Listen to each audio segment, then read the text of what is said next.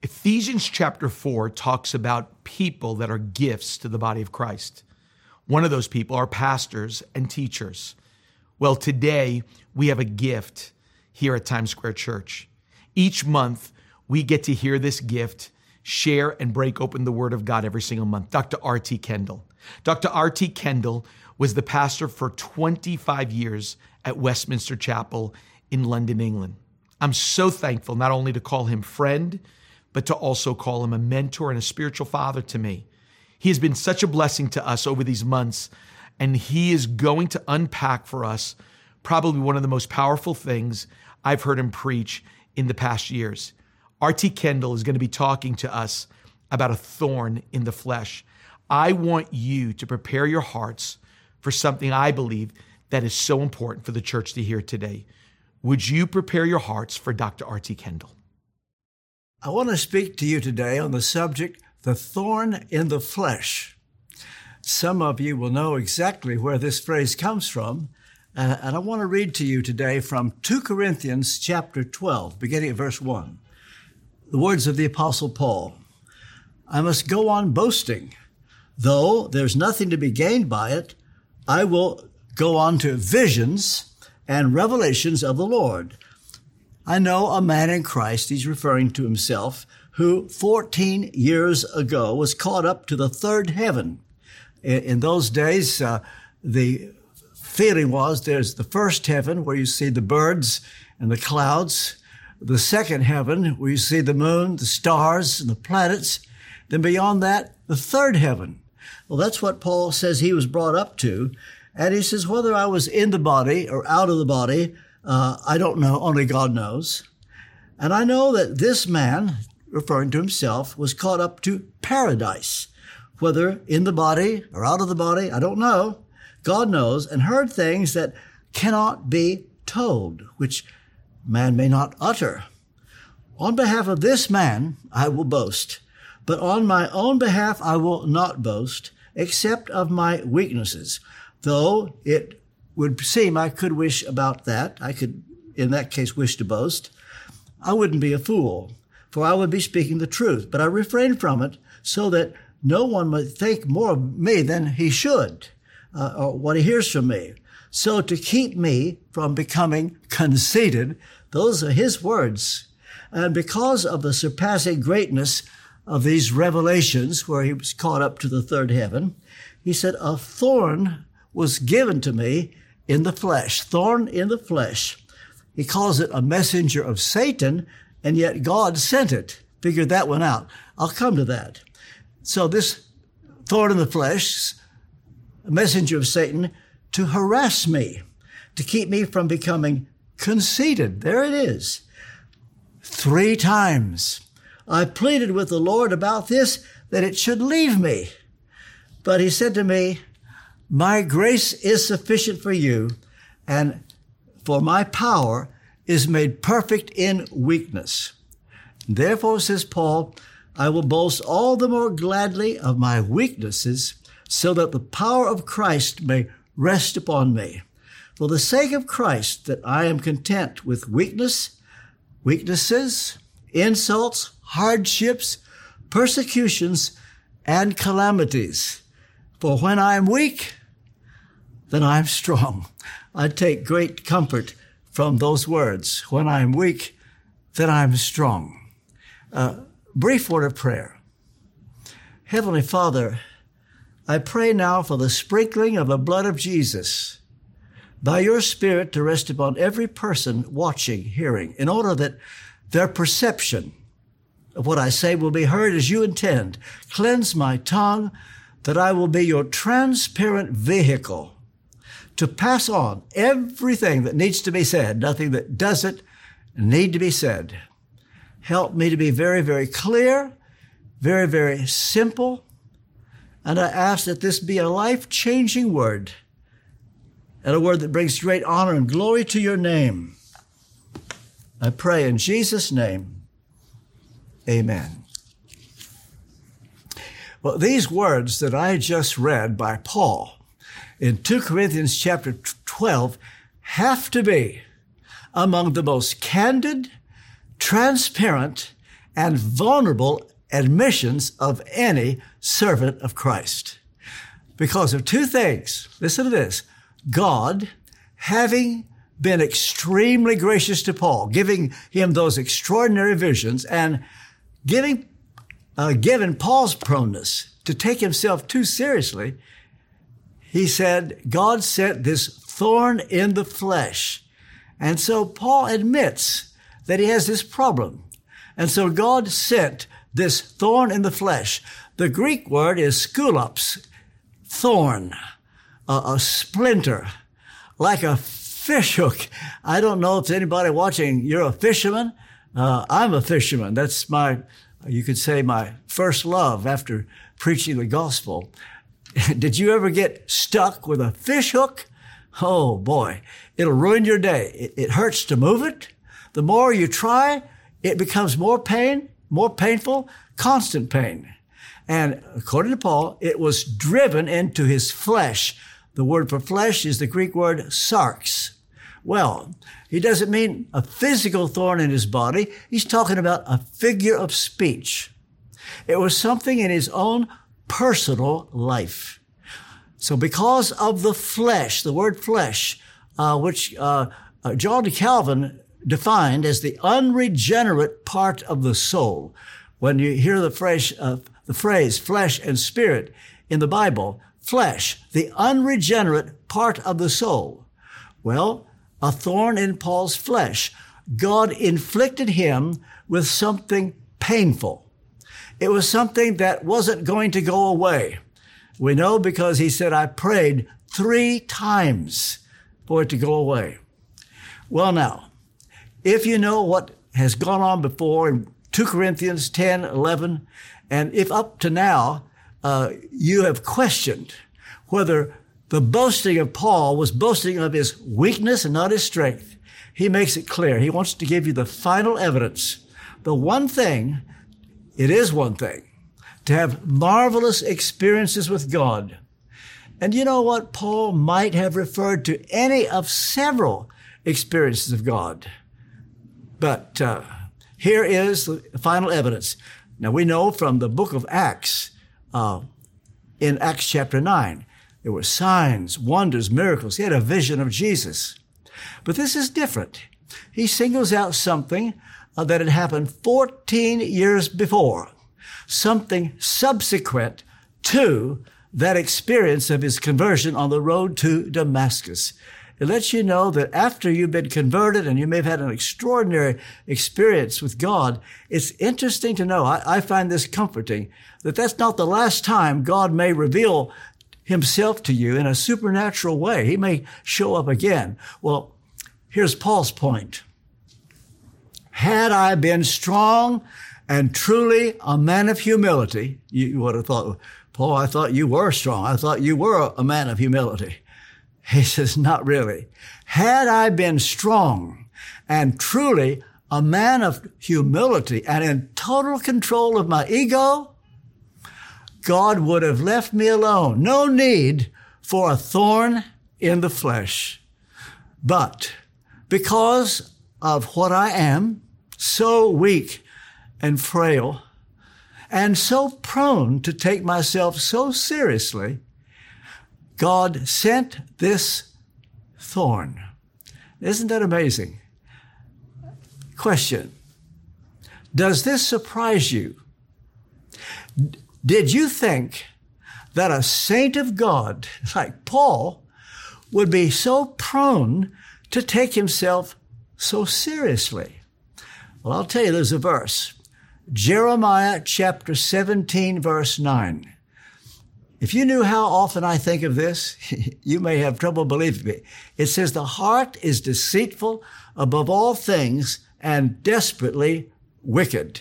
Well, this thorn came to him shortly after the vision he had some 14 years before. Now, I want to make some general observations as I introduce this subject. First, it was a manifestation of God's glory. Question for you. Do you think that you have a thorn in the flesh? If so, are you able to see it as a manifestation of the glory of God? Are you? Here's another thing I want to say about the thorn in the flesh. Not only is it a manifestation of God's glory, it's a sincere but a severe form of chastening or being disciplined. Hebrews chapter 12, verse 6. Whom the Lord loves, he chastens. Or some translations, he disciplines.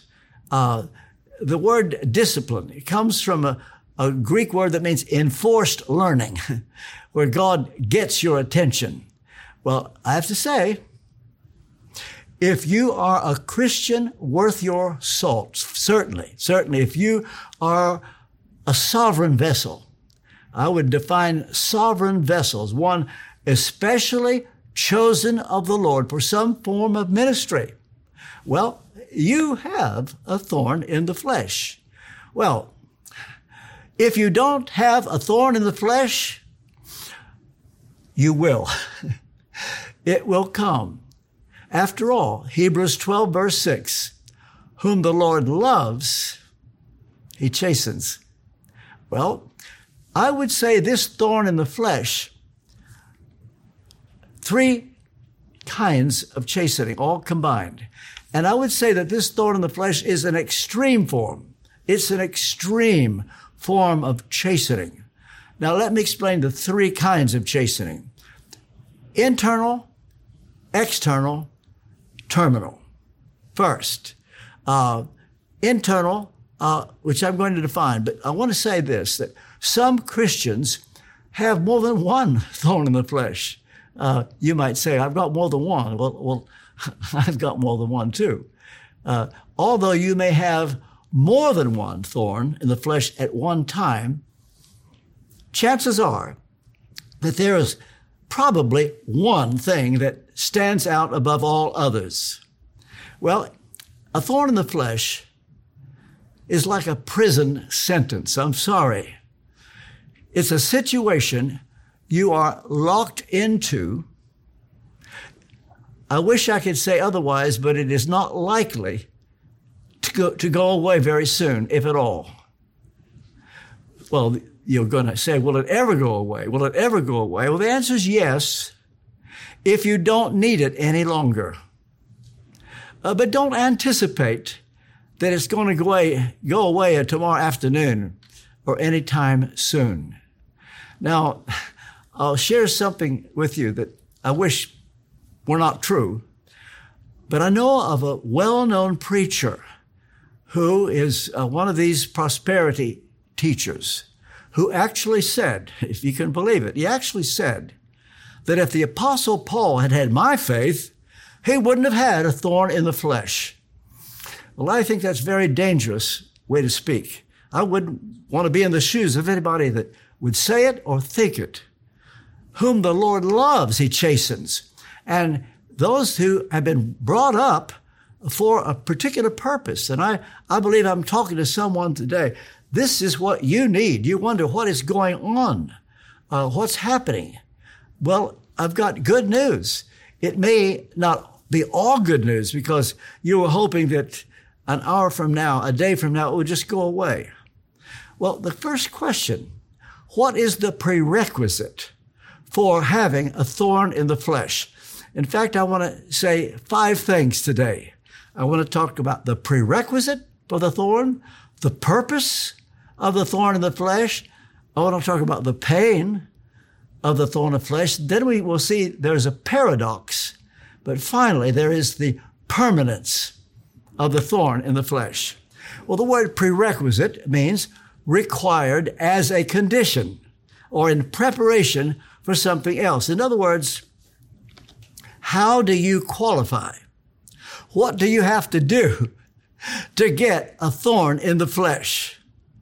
Well, it's not something you would likely stand in a queue for, or if I were preaching this publicly, I don't think I would give an appeal for all those who want a thorn in the flesh to stand up and come forward. I don't think I would do that. As a matter of fact, never forget this. In the Lord's Prayer, which I hope you pray often, my wife and I pray it every day. The Lord's Prayer has that phrase in it, lead us not into temptation. The word temptation comes from a Greek word that means testing or trial. And we are to pray. We sincerely must pray every day. Lord, I don't ask to be tested today. I don't want it. It's okay. Jesus said, pray. Lead us not into temptation. You don't want to be brought to have to be thrown into the pool of the deep end. You'd rather not have it. Just because you should count a trial pure joy, as James put it in James chapter 1, verse 2, that doesn't mean you go out looking for a trial. They'll come soon enough. But there are 4 prerequisites, or you could say conditions for this thorn. The first, here's the first qualification, that God has been exceedingly good to you. Is that you? 1 Peter chapter 2, verse 3, you have tasted that the Lord is good. He's gracious. If you say, well, God's been good to me, well, that's the first qualification. That's the first prerequisite. If you cannot say that God has been good to you, you're exempt. But all listening, if you would say honestly, God's been good to you, I have to tell you, you qualify. That's the first prerequisite. The second prerequisite, that one of your weaknesses is that you tend to take yourself too seriously. In other words, if you don't have any problem with pride, congratulations. Don't worry, you're not going to have a thorn in the flesh. And not only will you not have a thorn in the flesh, you probably won't need any chastening either. Because as I said, the Greek word for chastening means enforced learning. And whom the Lord loves, he chastens. And if you don't have a problem with pride, don't worry, you're not going to have a thorn in the flesh. I'll just say it again. I think it needs to be said. It may shock you, but there is this famous preacher who said if the Apostle Paul had my faith, he wouldn't have had a thorn in the flesh. I don't mean to be unfair. That means this man says, I don't have a problem with pride. Well, it shows that a person like that has no conviction of sin. A person like this has no objectivity about himself. And if you have no conviction of sin and you're not aware that you have a problem with pride, I don't mean to be unfair, but you don't have objectivity about yourself. But then there's a third prerequisite, that you've been called to a special ministry. This will almost certainly mean you're going to need special preparation. I think of when David was anointed by Samuel. Samuel poured the oil on David. And from that moment, the Spirit of God came upon David. And someone might hastily say, well, David, he's only 17 years old, but he's got the anointing. He's ready to be king. Listen, hard lesson to learn for some of us. Just because we have an anointing doesn't mean we're ready for the ministry to which we've been called. The truth is, David would need another 20 years of preparation. Charles Spurgeon, the great Baptist preacher of the 19th century, said, if I knew I had 25 years left to live, I'd want to spend 20 of it in preparation. You see, that's an older man as he realizes he could have spent more time knowing the Bible and being prepared. And so preparation is part of what we're talking about. So the thorn in the flesh is because you need special preparation. And we come now to this. Preparation will be painful. I would put it like this. If you have been given a thorn in the flesh, you have just qualified for entrance into the University of the Holy Ghost. Not Harvard, not Yale, not Princeton, not Oxford. How would you like to be in the University of the Holy Ghost. Well, there's another reason to know that you qualify. God is not finished with you yet. You haven't yet graduated from the need for preparation. And so you ask, how long will this thorn be in me? Why this pain? Well, as long as we need it. As long as we need it. Psalm 84, verse 11, no good thing will he withhold from them that walk uprightly. Well, you see, there's more work for you to do and more disciplining. So we come to the purpose of the thorn in the flesh. What is the purpose of the thorn in the flesh? Well, that we might be partakers of God's holiness. Hebrews chapter 12, verse 10, that we may partake of his holiness. You could put it this way. It's God's ordained means of sanctification. I would define sanctification. This is an important theological point. If I could say this parenthetically, sanctification is the doctrine of gratitude. In other words, why be a holy person? In order to get you to heaven? No, that misses the point. Because you know you're going to heaven by the blood of Jesus, it's a way of saying, thank you, Lord, for saving my soul. And you thank him not only with your lips, but by living a holy life. Sanctification is the doctrine of gratitude. All right. We're called to this chastening because it's God's way of getting our attention and making us more like Jesus. Hebrews chapter 5, verse 9. I would say that this verse is one of the most extraordinary verses in the New Testament. You see, amazing this, that God perfected Jesus by Jesus' suffering. Now, I don't get this. I don't understand. It's one of the strangest verses. There are a lot of verses in the Bible I don't understand. And when I get to heaven, I hope I'll get it then. I'd like on the way to heaven to know some reason for verses. Why would Jesus need suffering for his perfection? Well, God's ways are higher than our ways. And if Jesus, listen to me, if Jesus needed suffering to make him perfect, how much more do we need it? And so it's the only way, it seems, that God can bend us.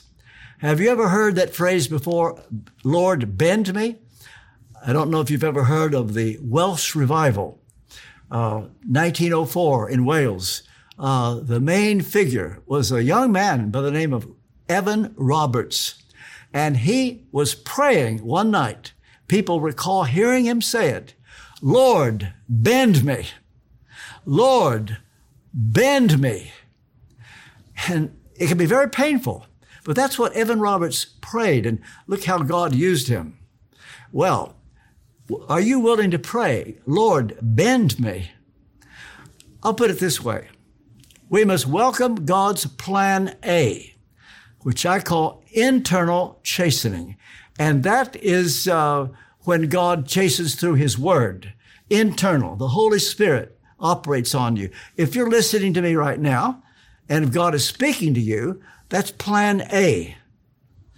He's trying to get your attention through this word. And by the way, plan A, internal chastening, best way to have your problem solved. But sooner or later, we all need, I'm afraid, God's plan B, external chastening. That's plan B because internal, we don't seem to listen. But I can tell you this, the external, though painful, it achieves in us a far greater weight of glory. 2 Corinthians 4, verse 17. And I'll tell you another fringe benefit of external chastening. You know why God does this? Not only to prepare you for the ministry to which you've been called, it ensures that we will receive a reward at the judgment seat of Christ. God wants you to have a reward.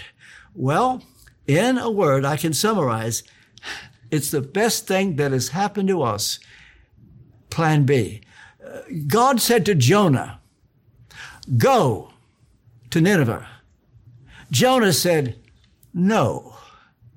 And God said, really? And God sent the wind, God sent the fish to get Jonah's attention. And if God has had to bring in plan B, external chastening, here's what it does. Not only to prepare you for reward at the judgment seat of Christ, another fringe benefit, it tends to keep us out of trouble. Well, one day you will treasure it. One day you will appreciate it. And I would say, learn to do this now. Well, what then is the specific purpose of the thorn in the flesh? Well, as one Bible scholar put it, to puncture our pride. How does that make you feel? Does your pride need to be punctured? Well, that's the purpose. I would call it a compensatory puncture from God. A compensatory puncture. Now, some people get a positive compensation in this life because they have been deprived.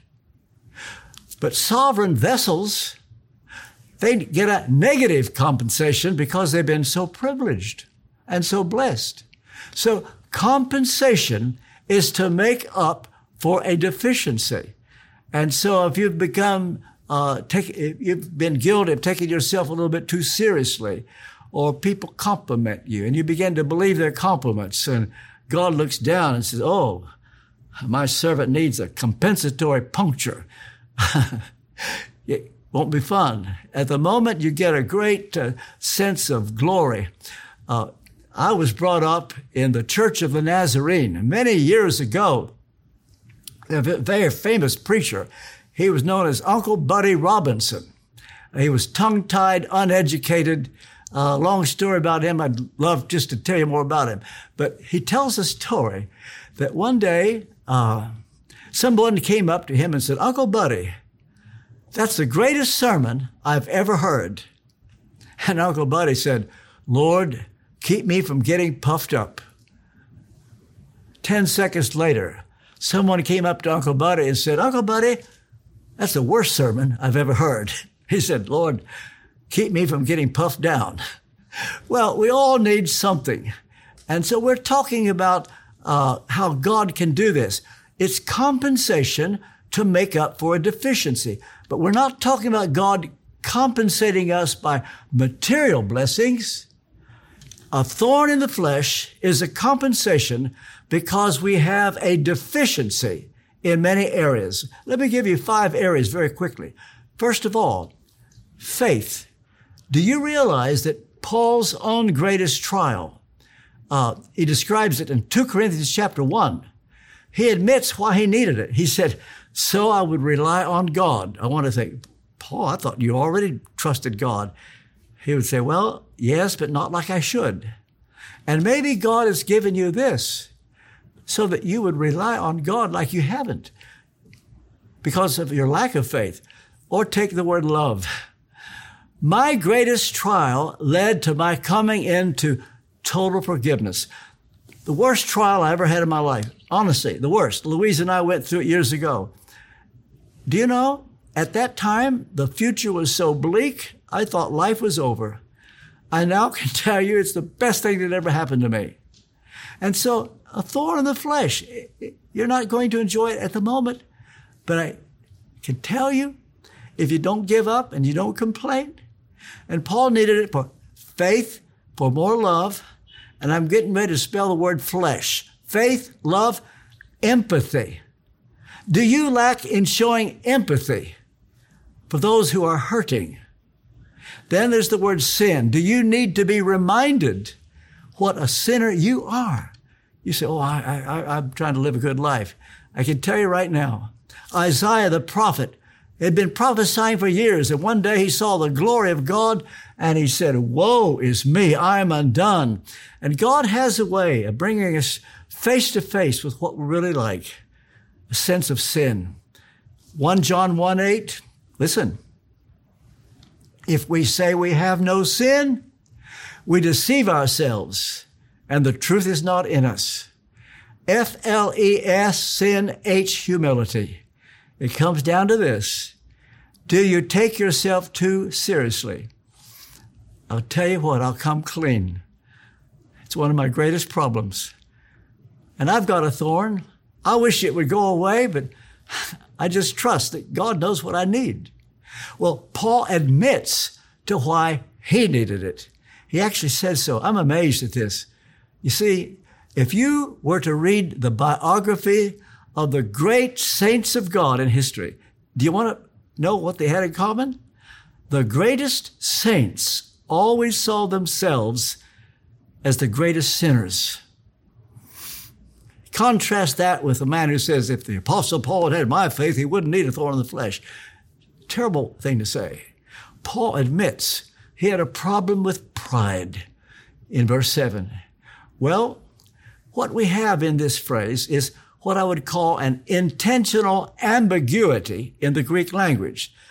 Ambiguity means more than one meaning. For example, one meaning. Paul says, lest I be exalted above measure. What does he mean? Well, that's the way it's put in the King James Version. Lest people put him on a pedestal and admire him too much. Well, Paul says, God's going to make sure that people around me are going to see something that will keep them from praising me like I'm an angel. Or another translation, and this is why I say it's an ambiguity, intentional ambiguity. Another way to put it, lest he be conceited or arrogant. In other words, if you get an awareness of your weakness and how you've messed up, that'll go a long way to keep you from being arrogant. And Paul said, that's what I needed. Or there's another translation. He said, it's to keep him from exalting himself. In other words, someone gives you a compliment and you think, oh, good, I needed that. And maybe you did, but if you're not careful, you'll just gloat on that for days and you'll need a humbling. I never will forget. Preaching at Westminster Chapel in London, one Sunday, God was just good to me. I mean, it was so good. I thought, I can't wait to preach a week from now. I think I've learned how. I think I've learned how to preach for the first time. I couldn't wait for Sunday to come, and I went to that same pulpit. I made the biggest mess. I've just learned that there'll be ups and downs. And Paul said I needed this thorn in the flesh. So I would always be humbled as I need to be. Well, to keep himself from being too elated, thereby getting his joy from external things, whether it be from revelations by the Holy Spirit or being excited over people bragging on you. Well, I just referred earlier to Jeremiah 17:9. I think of this verse, I think every day. I hadn't thought of it till this second. It's possible I think of this verse more than I think of Romans 8:28. All things work together for good. I think of that every day. But let me tell you, Jeremiah 17:9. The heart, this is for saved people, for everybody. The heart is deceitful, above all things, desperately wicked, incurably wicked. That's what the Hebrew says. We never outgrow this. And if you think you've outgrown Jeremiah 17:9, watch out, watch out. Oh, here's a great verse. God knows our weaknesses, and I love this verse, Psalm 103, verse 14. You know what it says? I love it. God remembers our frame. He remembers that we're dust. At the same time, God knows when our pride needs a knockout blow. Well, question. How does this thorn do its job? Or how does it keep one from being conceited? Well, I think I'd put it this way. It curbs one's proneness to give into the flesh by letting us be embarrassed. God uses the threat of being embarrassment to being embarrassed to protect yourself from ourselves. How does it work? Well, through pain. Yeah, the pain. Now, I come to the pain of the thorn in the flesh. Hebrews 12, 10, and 11 is for our holiness, but then the writer says something obvious. It's almost redundant. He wouldn't need to say it, but he said it. Chastisement, being disciplined, is painful. It's painful. A thorn, like a fish hook into your skin. It's a nuisance, but it hurts. And you think about it all the time. You can be out fishing, you get a fish hook, and I don't care how many fish you catch, you'd rather get that fish hook out. It keeps us knowing that we need help. You see, a thorn hurts. It keeps getting our attention. It won't go away. Why would God inflict us with pain? It doesn't kill us. It only hurts. It's because, and listen carefully, God's glory is a no-joke thing. Like it or not, He's a jealous God. God is determined that no flesh shall glory in His presence. If there were no pain, we would forget and lapse back into our normal fleshly ways. But it helps to keep us from competing with God's glory. Isaiah chapter 42, verse 8, my glory I give to no other. Never forget this about God. Isaiah 42, verse 8, my glory I will not give to another. You see, it ensures that we will take no personal credit or glory. And it makes certain that we will always give God all the glory. What else then can be said about a thorn in the flesh? It's a trial. It hurts. It's obtrusive, always there. It reminds you of it. It's a nuisance. And Paul said, to torment me. As I said, to give his pride a knockout blow. It keeps one's feet on the ground. It keeps one from thinking, I have arrived. Well, in short, listen, the good it does more than compensates the pain it causes.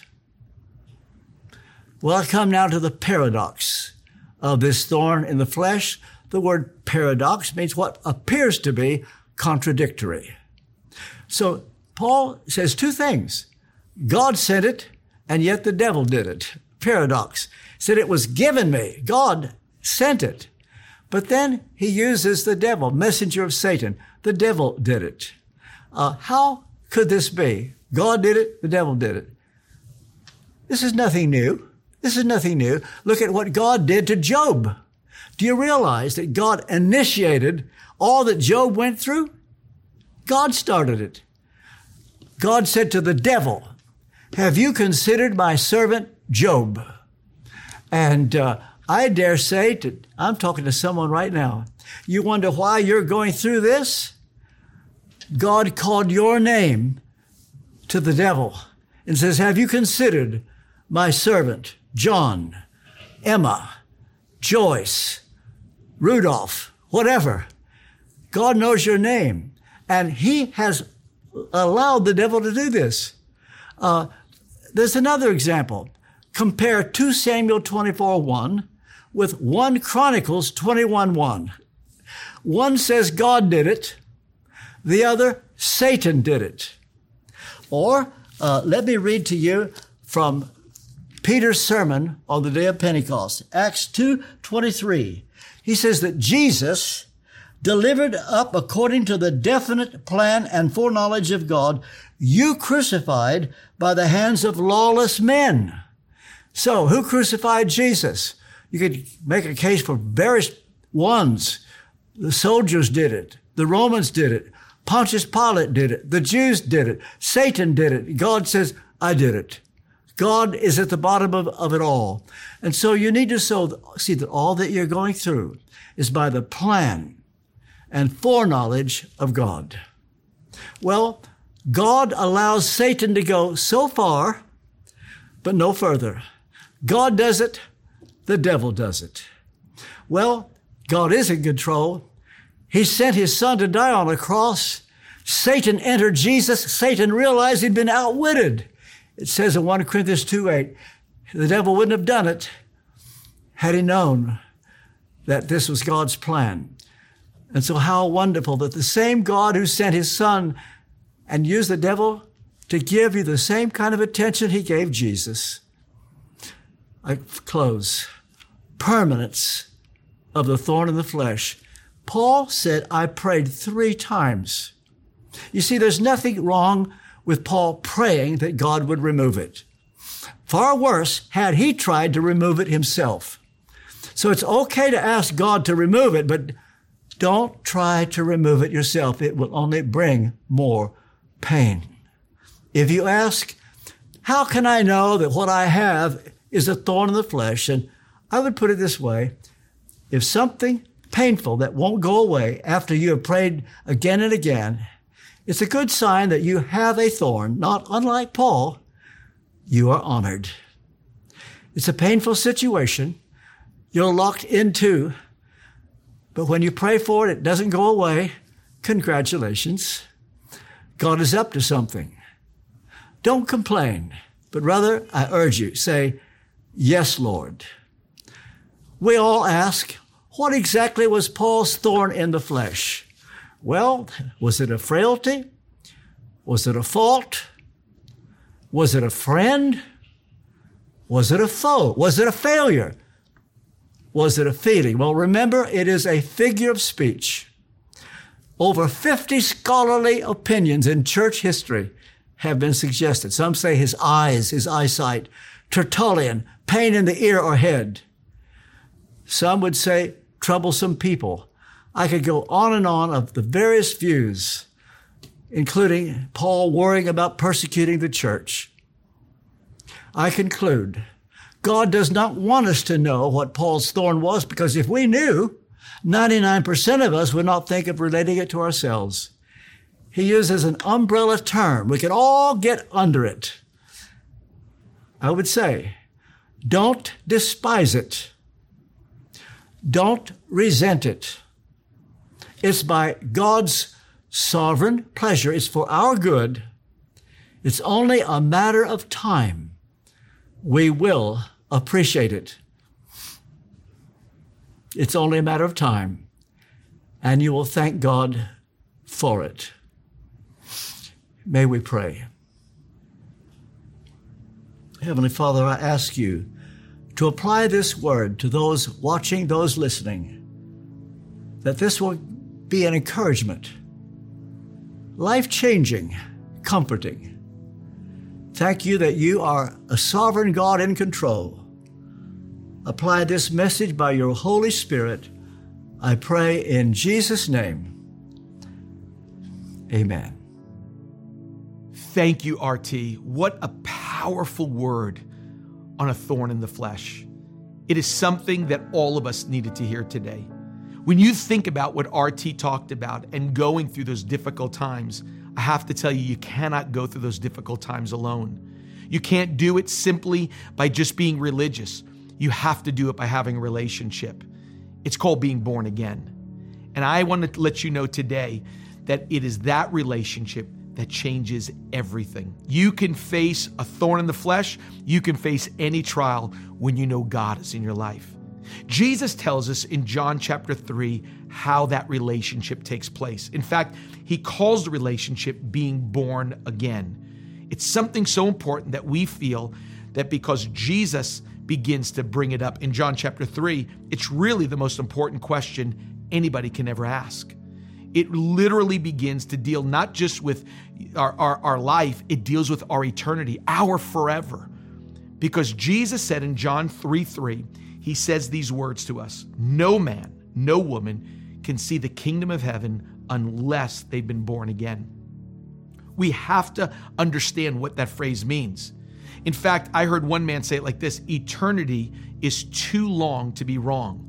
So that's why we have to get this right. Because some people think I get to go to heaven because I'm a good person or because I'm a religious person or my parents have been in church. Or I go to church. And all those things, though they're good, whether you say communion or whether you say I was dedicated as a baby, as good as those things are, that's not what Jesus said. Eternity is too long to get it wrong. So let's get this one right. Jesus said, you must be born again, John 3:5. Well, Pastor Tim, how does that happen? We'll let you know it's as simple as ABC. Let me walk through those letters. A is admitting that I'm a sinner, that every person on this planet has a diagnosis, a problem, a brokenness inside of us, and the diagnosis is sin. It can't be fixed by a promise that we make. It can't be fixed by a program. There's not a priest or a pastor that can fix it. Only God can fix it. How does he fix it? That's the B word. It's B, believing that God sent his son to fix the sin issue. He diagnosed it as sin and says the remedy has to be my son becoming your sin bearer. That's why Jesus went to the cross. That's why God sent him to come down. If we could fix it ourselves, then God wouldn't have had to send his son, but he sent it and said it's by believing in him that he would be the one that would take our sin and bring it to the cross. See, Jesus died the death that we were supposed to die. He lived the life that we couldn't live and gave us the reward that we didn't deserve, which is forgiveness in heaven. And finally, C, confessing him as Lord. That word is so important because it comes from Romans 10:9 and 10 about confessing Jesus as Lord. It's literally saying, you're in charge of my life. The word actually means to be the boss, in charge. When you come to Jesus, you're not coming to a place, a building, you're coming to a person, and you're saying, you are in charge of my life. A, it's admitting, B, it's believing, and C, it's confessing. Wherever you're at right now, whoever you are, you could be in your living room, you may be in a gymnasium, a fitness center, you could be on a subway, a bus, you may be on a walk through a park right now, and God is speaking to your heart that he wants a relationship with you. I want you to make the most important decision of your life, that you want to be born again. Just as you had a first birth and were born physically, this is your second birth or that born again date that you are going to be born spiritually. How do we do it? Here's the next step. I want you to pray with me right now. Wherever you're at, would you pray these words with me? Come on, say them with me out loud if you can. Dear Lord Jesus, I believe you're the Son of God. I believe that on the cross, you took my sin, my shame, and my guilt, and you died for it. You faced hell for me so I wouldn't have to go. You rose from the dead to give me a place in heaven, a purpose on earth, and a relationship with your Father. Today, Lord Jesus, I turn from my sin to be born again. Come on, say this with me now. God is my Father. Jesus is my Savior. The Holy Spirit is my helper, and heaven is my home. Amen. You just made the greatest decision of your life. In fact, you decided today to become a follower of Jesus Christ. You decided to be born again. I want to ask you to do one thing for me, which is a great next step for you in this brand new relationship. Would you do me a favor and text the word decided? You're going to see it on the screen, DECIDED, to 88202. Our team is going to send you what a next step looks like. Someone is going to begin to reach out to you just to let you know, here is your next steps in the greatest relationship that you can ever have, a relationship with Jesus Christ. God bless you. Thanks so much for listening. We hope you've enjoyed this message, and be sure to subscribe so you can receive new messages each week. Visit tsc.nyc for all the latest info on how you can stay connected. Also, don't forget that you can follow us on social media on all major platforms at Times Square Church. Thanks for tuning in today. Have a great week.